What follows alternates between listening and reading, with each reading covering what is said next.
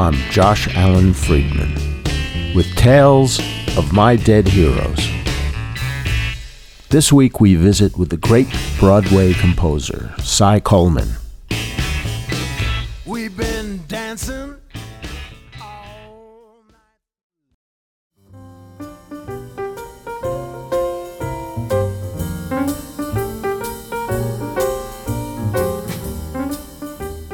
The cocktail lounges of 1950s New York, where night-crawling sophisticates mingled in a film noir of double-dry martinis and jazz.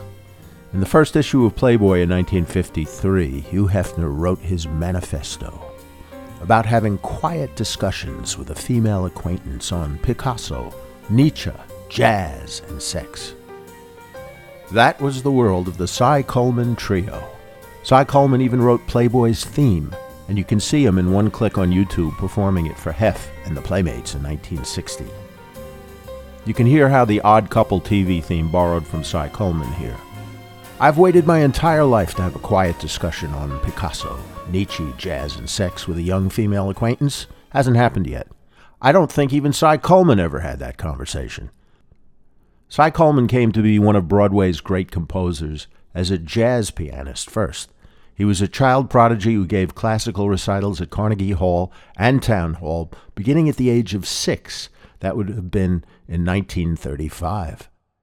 He left the classical music world at 17 to the chagrin of his stuffy piano teachers to form the Coleman trio.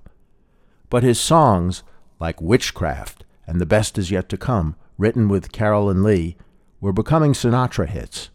Watch him on YouTube debuting The Best Is Yet to Come on Playboy's Penthouse in 1959 with Lenny Bruce. He wrote the theme song to my father's movie, the original Heartbreak Kid, but it was Broadway in its golden age that Coleman aimed for. Coleman's first Broadway musical with his early partner, lyricist Carolyn Lee, was Wildcat in 1960. It was written for Lucille Ball's Broadway debut. The record I remember best several years before the Beatles was a hit called Hey, Look Me Over. Okay, I was 5, and for some reason I'd come alive in the car when this came over the radio. Little did I know that when I grew up, I'd be closing the lanes at 4 a.m. with this songwriter. Just me, and an empty bottle of whiskey. Here's Coleman in his Upper East Side office, Notable Music, in 1997. Writing a song specifically for a personality who's not a singer, like Lucille Ball. No disrespect to her. No, of course. No, she knew it.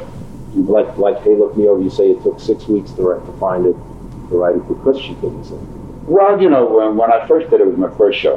And there was writing for personality was not necessarily a singer. Personality, yes. The situation was an exultant one. But at the same token, everything I wrote sounded like Juan Beauvoir from Merman. But that opening number is generally hard anyway, how you open your show. But when I did it for her, I figured, number one, she got a limited range. What kind of tempo can I find that'll be exciting for her? She was the biggest star in the country at the time when she came to do a Broadway show. And so people are going to be looking for her to do what she's going to do. So that opening number was very important. And I was writing with Carolyn Lee at the time. And after 6 weeks, I remember, and we were really sweating it out. We wrote the whole score except for this. And so finally, Carolyn said to me, what if it was just somebody who sang like Lucille Ball, and it wasn't Lucille Ball? And I sat at the piano, and I played half of the tune. I said, I'd write something as simple as this. At that time, we had developed a reputation for kind of sophisticated songs. We had Witchcraft, The Best Is Yet to Come, When in Rome. Was Witchcraft written for? And all of Sinatra picked that up after. It was sent to him by the publishing, and he picked it up. What publisher were you with then? E.H. Morris. I used to make demo records. We used to send them to an artist, and they used to pick them up or not. But, well, we didn't want to be known. This is our first show, something as simple as that. And she called me up, and she had the lyric half-written. She said, remember that silly little song you wrote? I said, yes. She said, well, here's the lyric. She said, hey, look me over, lend me an ear, fresh out of court, out from August up to here. And we left. Then we went into the publishers, and we played them a lot of songs.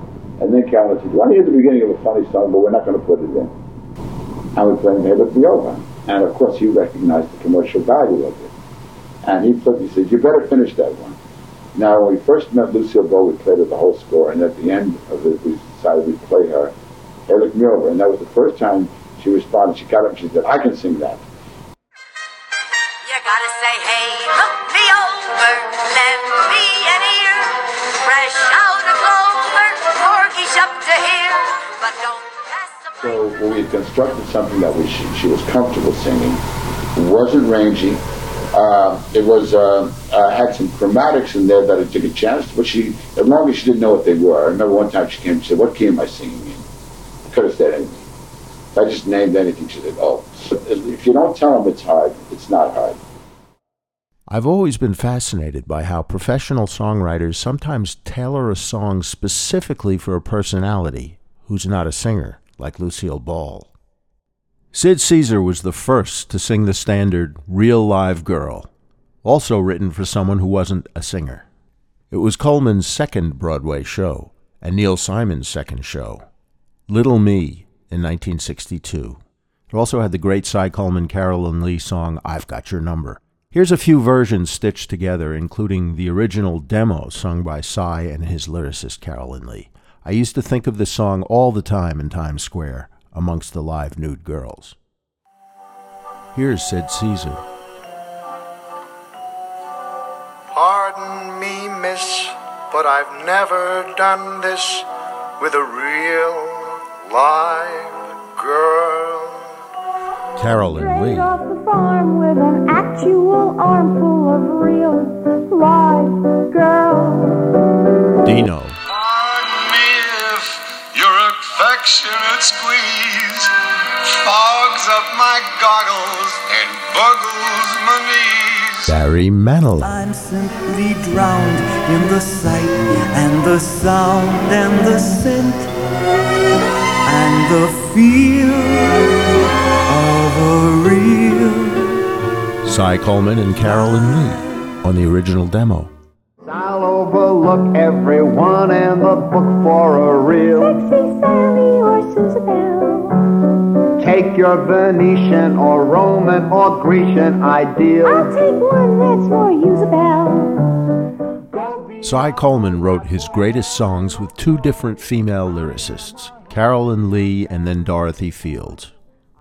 Carolyn Lee also co-wrote the Sinatra standard Young at Heart, separate from Coleman. Real Live Girl was tailored towards Sid Caesar. Yes, it was. I've always thought that was a really corny song. It almost could have been in the life. You know? Well, you know that everything that Carolyn Lee wrote, she was a big woman, she was a big heavy woman, but everything that she wrote was very sexy, and she always wrote, it's like she was a very sexy little nymph, and she acted through life. Everything was very sensual. All of her lyrics, You Fascinate Me So, even Witchcraft, they all had a great sexuality to them. In the late 50s, Coleman was offered a lifetime contract by Universal Pictures to move out to Hollywood and write music for movies. He turned that down, a decision that really took balls. He put all his faith in becoming a Broadway composer in New York. And that was before he even wrote his first Broadway show. Cary Grant was a fan and wanted Cy to write music for his upcoming 1964 movie with Leslie Caron, Father Goose. The theme song, thankfully, wasn't for Cary Grant to sing. And I had the same thing with Sid Caesar when we did Real Live Girl. Very limited range. And so I wrote a sweet little waltz for him, and with not much range. And after that, I wrote for Gwen Verdon, who was more of a singer, but a more a character singer. But I wrote a very complicated song for her. Not that she couldn't do it. Where Am I Going? But, everybody's amazed to find that it only has one octave range. It was done by Barbra Streisand, but it only has one octave range. And I think that when you're writing for somebody, you got to know their limitations. In Father Goose, there's no song sung by Cary Grant, is there? No, but there's a nice song. There's a nice story with that. I was recording for Capitol Records at the time, and I had done an album, and the press agent somehow sent this album that I did with Billy May. She sent it over to Cary Grant. And Cary Grant, somehow he listened to it, and he heard some of my songs, and there was a little biography in the back, and he wanted to meet me. So I went over and had lunch with him at the commissary, and he said that he wanted, going to use me for a picture one day. And I said, fine. And that'd be wonderful. but they hated bringing people from New York out to California. Number one, they hated paying them the per diem. And so I was brought out there. And the first thing they wanted me to do was write a theme song. And we went out to, had a very interesting and a strange luncheon at the commissary again. And Cary Grant was next to me. And he put his arm around me and he started singing all these kind of songs to help me out. It's like, I've got, all these kind of English music, all kinds of things. He made me so nervous because everybody, they were all stars looking around Cary Grant having his arm around me, and I ordered eggs. And somehow it made me so nervous that I couldn't eat. I mean, I had the eggs sort of between my mouth and the plate, and I couldn't get them down or up. And so finally I got them down and I decided not to eat. And he looked at it and he said, "Oh, you haven't finished your eggs," and he promptly finished them. And so he ate those eggs. And we walked out, and I was stopped by one of my friends who was at the commissary, who was a musician. I think it was Neil Hefti or Modell, I forget.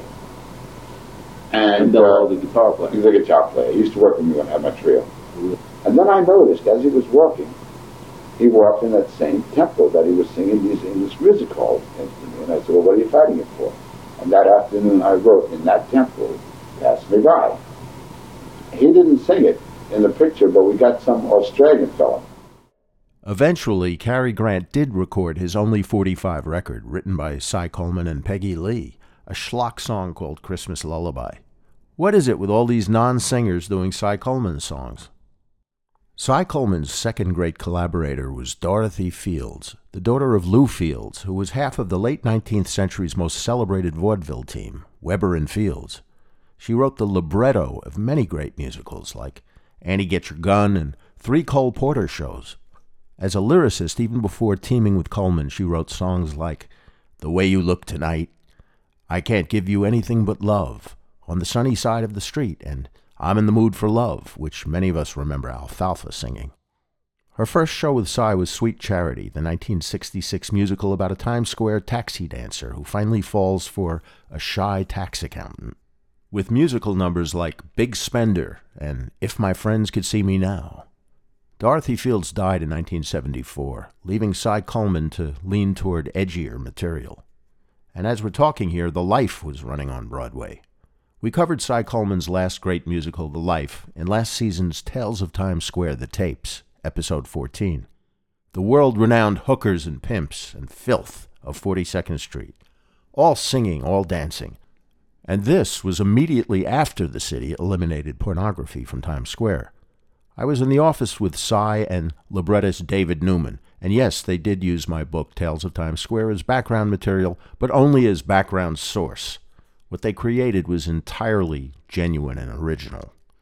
In the mid-90s, when Times Square had cleaned up, Cy proposed the first show for the clean new Times Square to the 42nd Street Association.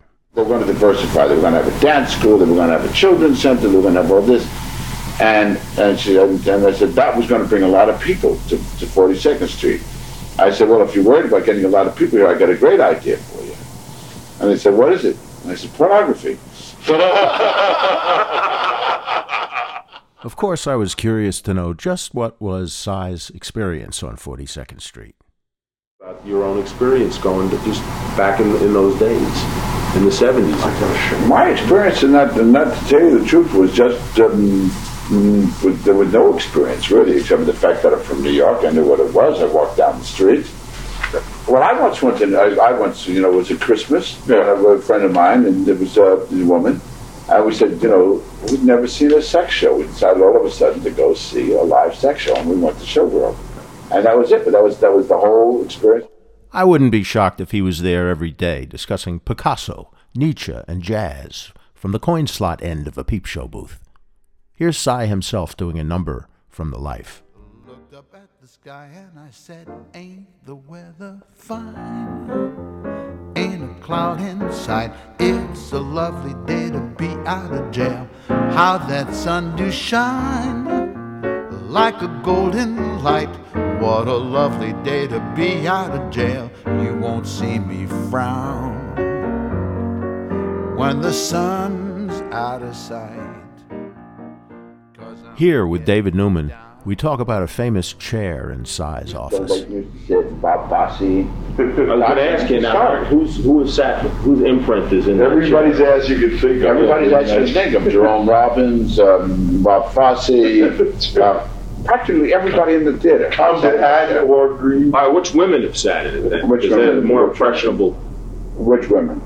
Everybody. Well, this was a professional Ethel chair. Merman has sat in that chair. Ethel Merman. that too early? Dorothy Field sat in that chair. Ethel Merman never came up to the office. Liza Minnelli sat. Liza Minnelli sat in that chair.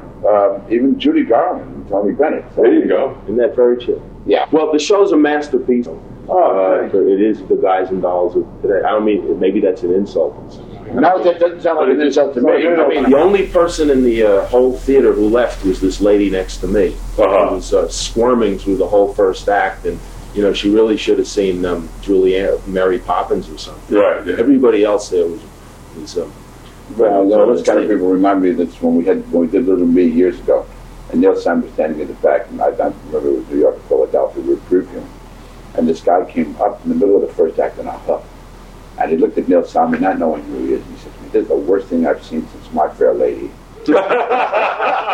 Talking about walkouts, Cy mentions City of Angels, his 1989 film noir musical on Broadway. When we did City of Angels in London, and there was these two kind of like really stuffy English guys. They were in their 60s and 70s. They were standing there talking, one of them took the other, and they were very stuffy.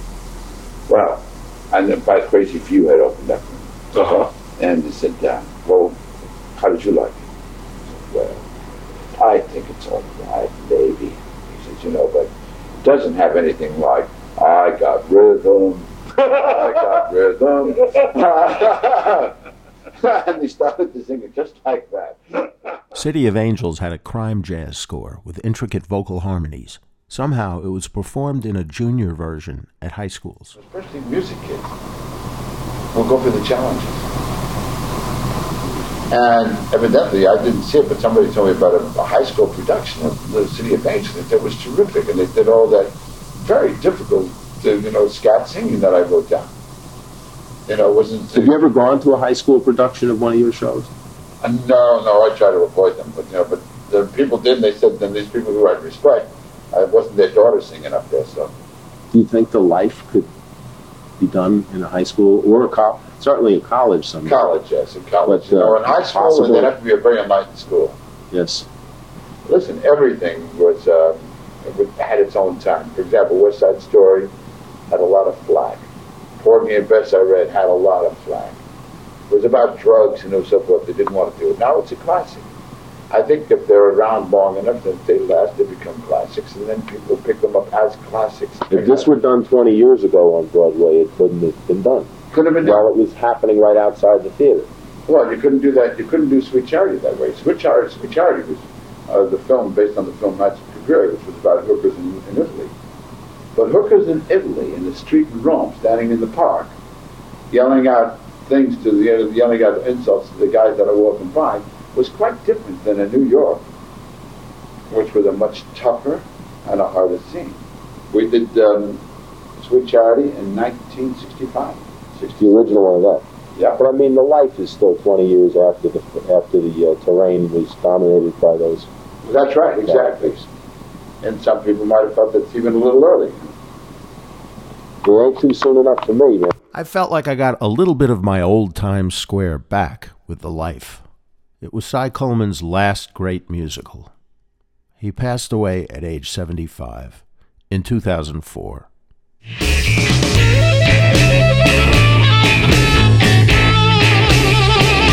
This is Josh Allen Friedman with Tales of My Dead Heroes. Visit our website at blackcracker.fm for music links and photos. I'll see you next time. Strike a match. Let me